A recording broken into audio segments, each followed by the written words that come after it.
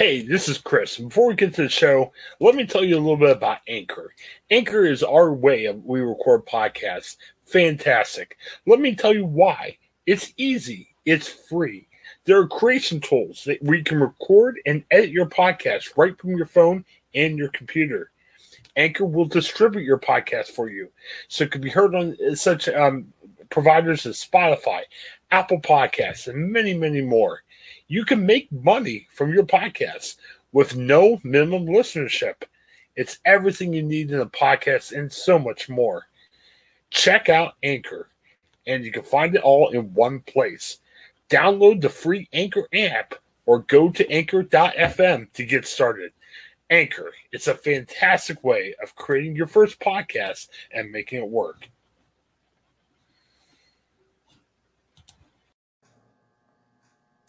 Hi guys, thanks for joining for our midweek devotion, and we are in the book of 1 Corinthians chapter 8 today. And before we begin, let me lead us in prayer. God, we thank you for this day. We thank you for your word, for your spirit. We pray that you'd speak to our hearts and show us, Lord, how you'd have us to apply this to our lives so that through us you would be glorified. We pray in Jesus' name. Amen. Well, thank you again for tuning in for this week's study. And our devotion today comes from 1 Corinthians chapter 8, where it begins by saying, "Now concerning food offered to idols, we know that all of us possess knowledge. This knowledge puffs up, but love builds up. If anyone imagines that he knows something, he does not yet know as he ought to know. But if anyone loves God, he is known by God." So, before we move on here, Paul's talking about food that was sacrificed to idols and whether or not it's okay for a Christian to go to a market and buy food, buy meat that had been sacrificed to idols and take that home and eat it. Because again, there's a concern, is there something spiritually connected to this meat? Is it okay to eat or not? And so he throws this in here where he says, we know that all of us possess knowledge. This knowledge puffs up, but love builds up. If anyone imagines that he knows something, he does not yet know as he ought to know. But if anyone loves God, he is known by God. So he's including in here how Jesus summarizes the commandments of saying, love the Lord your God with all your heart, soul, mind, and strength, and love your neighbor as yourself. So it's not just vertical in my love for Jesus, but also horizontal in my love for others. And what he's addressing here is the Corinthians having a knowledge and kind of getting arrogant about that knowledge. They could say, well, it's my right. I know that I'm not participating in any kind of pagan worship. I know that this meat doesn't have anything to do with any kind of spiritual devotion. It's just meat, and so I'm going to eat it. Nobody can tell me otherwise. But he says in verse 4, "Therefore, as to the eating of food offered to idols, we know that an idol has no real existence, and that there is no God but one." So Paul's conceding here to say, look, this food was sacrificed to idols. Now, again, the reason he's addressing this is because there's tension within the Corinthian church. There's some Corinthian believers who say all these other gods are nothing. There's nothing to this food. It's fine to eat. I don't know what your problem is. But there's another segment of the Corinthian church saying, man, it's just a bad idea. It's really uncomfortable that you're doing that. So Paul's conceding in verse 4 saying, look, yeah, these gods that this food is being sacrificed to, they don't exist. There's nothing to them. And so in that, verse 5, "For although there may be so-called gods in heaven or on earth, as indeed there are many gods and many lords, yet for us there is one God, the Father, from whom all are all things and for whom we exist, and one Lord, Jesus Christ, through whom all are all things, and through whom we exist." So let me try to put it this way. Let's say, and this is just going back to when I had kids, they would watch the Teletubbies on PBS, those weird alien creatures with televisions in their stomachs. So they're just people in costumes. But let's say that I made the red Teletubby. I think it was Poe. It's kind of sad that I still know that. Let's say that I worshipped Poe, the Teletubby. And every day I took a steak and grilled that steak as an offering to my Teletubby god Poe.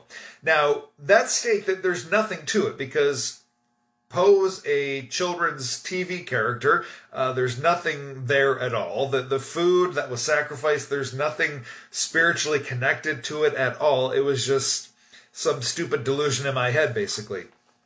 So Paul's saying, look, the only God there is the God in heaven and the Lord Jesus Christ. And so if someone's going to grill a steak as a worship offering to the Teletubby Poe, there's nothing there because Poe's not real and it's not a real sacrifice. But he follows that up with verse 7 in saying, however, not all possess this knowledge. So he's saying, for some people, they don't realize that these other gods don't exist and worship food sacrifices to these gods are irrelevant. So it says, not all possess this knowledge, but some, through former association with idols, eat food as really offered to an idol, and their conscience, being weak, is defiled. So Paul's saying, look, some of you used to worship these false gods. Yes, they're false. Yes, they don't actually exist. But some of you used to make sacrifices to these gods and used to eat the meat as an act of worship to these gods. And so Paul says, for some of you, this is an issue. Even though these gods were nothing, for some of you, there's something deep there. There's something going on there. And eating this food is going to give you spiritual problems because you used to offer this as a religious sacrifice. And so to eat this food now is going to bring you back to that place. And Paul's being aware of that and sensitive to it. Now, he says there, but some, through former association with idols, eat food as really offered to an idol, and their conscience, being weak, is defiled. Food will not commend us to God. We are no worse off if we do not eat, and no better off if we do. So a couple interesting points here that Paul makes. Number one, it can almost sound, and there's kind of a Pharisaical ring to it, for these Corinthian believers to say, no good Christian would eat meat sacrificed to an idol. That is wrong. That is no place among anyone who is a Christian. But notice where Paul says that that's the result of a weak conscience. That it's not from a place of spiritual maturity, it's from a place of spiritual weakness.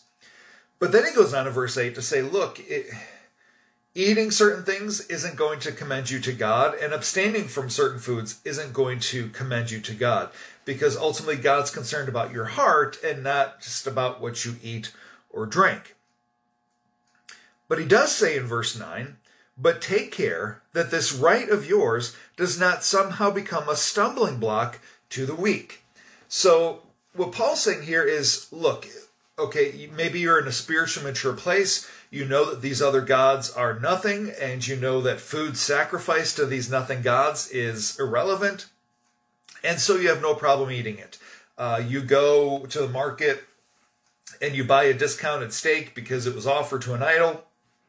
You just got a good price on a steak, and you're just taking it home to enjoy the steak. I'm just using an illustration that we'd all recognize.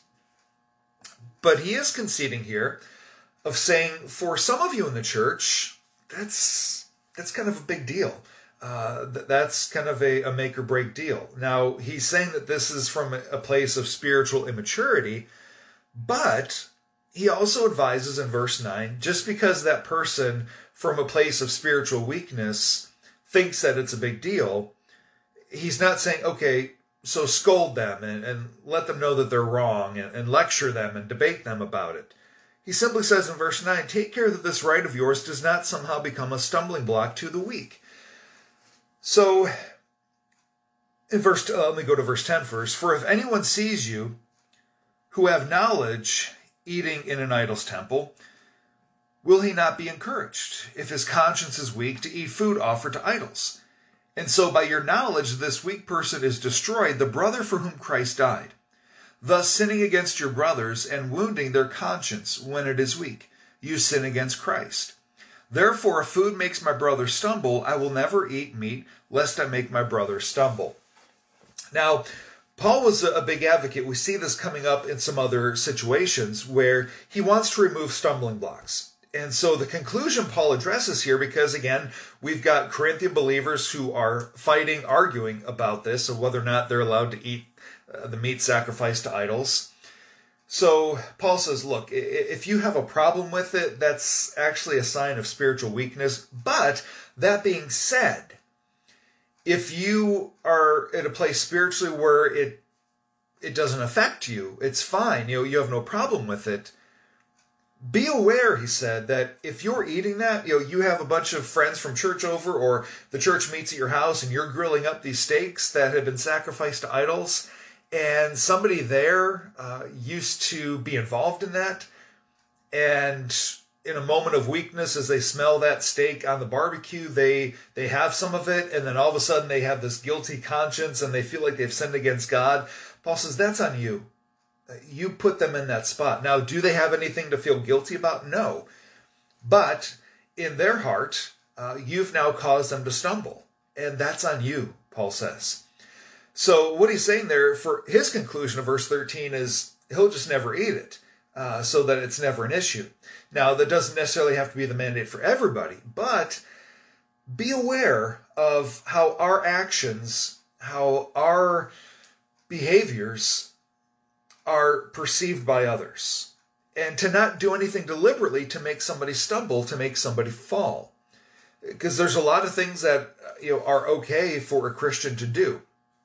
Let's say, for example, there are a lot of Christians who say, the Bible never says it's wrong to drink any alcohol. It says it's wrong to get drunk, but it doesn't say there's anything wrong with drinking alcohol. A glass of wine with dinner, or a beer at the end of the day. The Bible never says that's wrong. There's other Christians who consuming any alcohol in any way, shape, or form is a sin. It's wrong.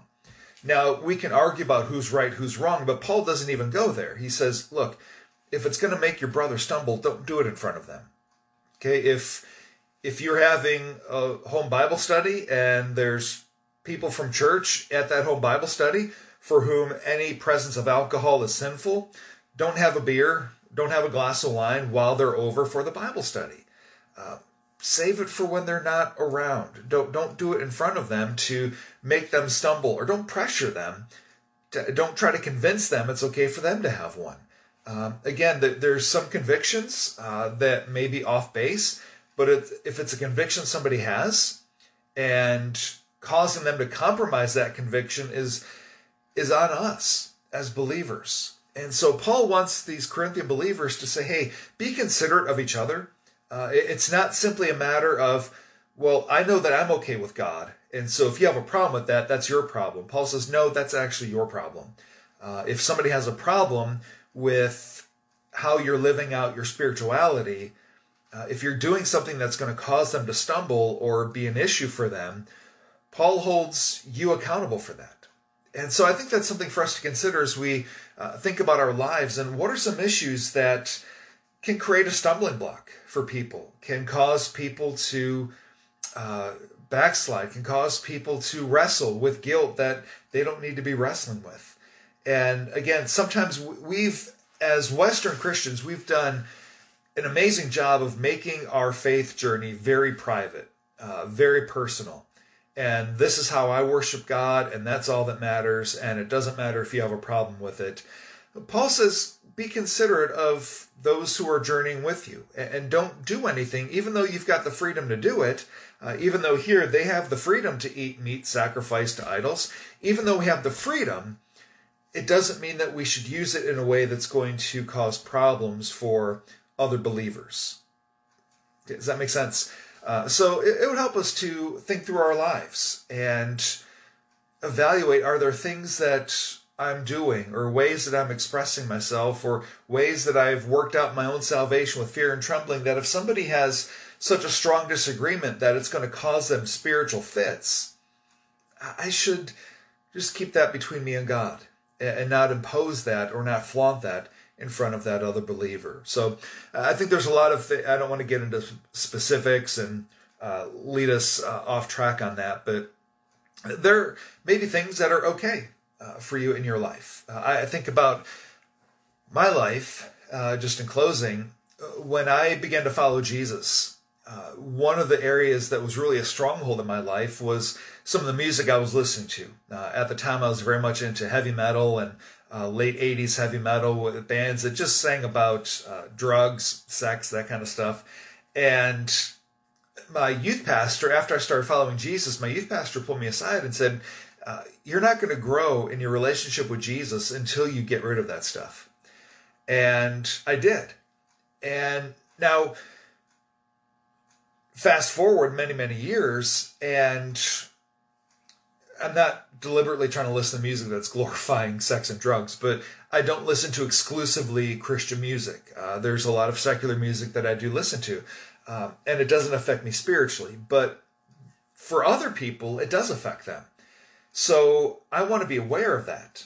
And if they're in the car with me, I don't want to just turn on whatever music. I want to put on music that is going to be conducive for both of us. I'm not, maybe they have a big problem with jazz music. I love jazz music. I love Miles Davis.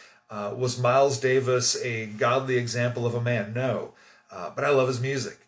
But if listening to Miles Davis is an issue for somebody, I'm not going to play it while they're in the car with me. I'll put on some worship music. So I'm not going to let my freedom cause somebody else to stumble or give somebody else fits. So just one example of a way that might be helpful. And I could very easily be in a place where secular music still does impact me negatively. And if that's the case, I really wouldn't appreciate it if another Christian's like, oh, you're fine, man, just listen to it, because it could really cause me fits. So hopefully those are a little example of how there may be things that we have freedom to do as Christians, but it doesn't mean that we should do it in front of other Christians, because for that other Christian, it could really be a stumbling block.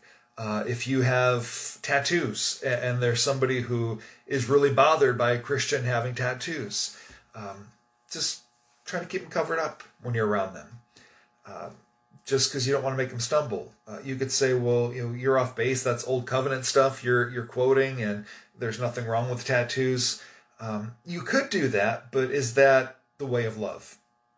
And so again, that's why Paul begins this passage by summarizing that the two greatest commandments have to go hand in hand. Yes, we love the Lord our God with all our heart, soul, mind, and strength, but I can't allow my expression of love for Jesus to negatively impact my brother or sister in Christ. I still need to keep my love for God and my love for my brothers and sisters going hand in hand.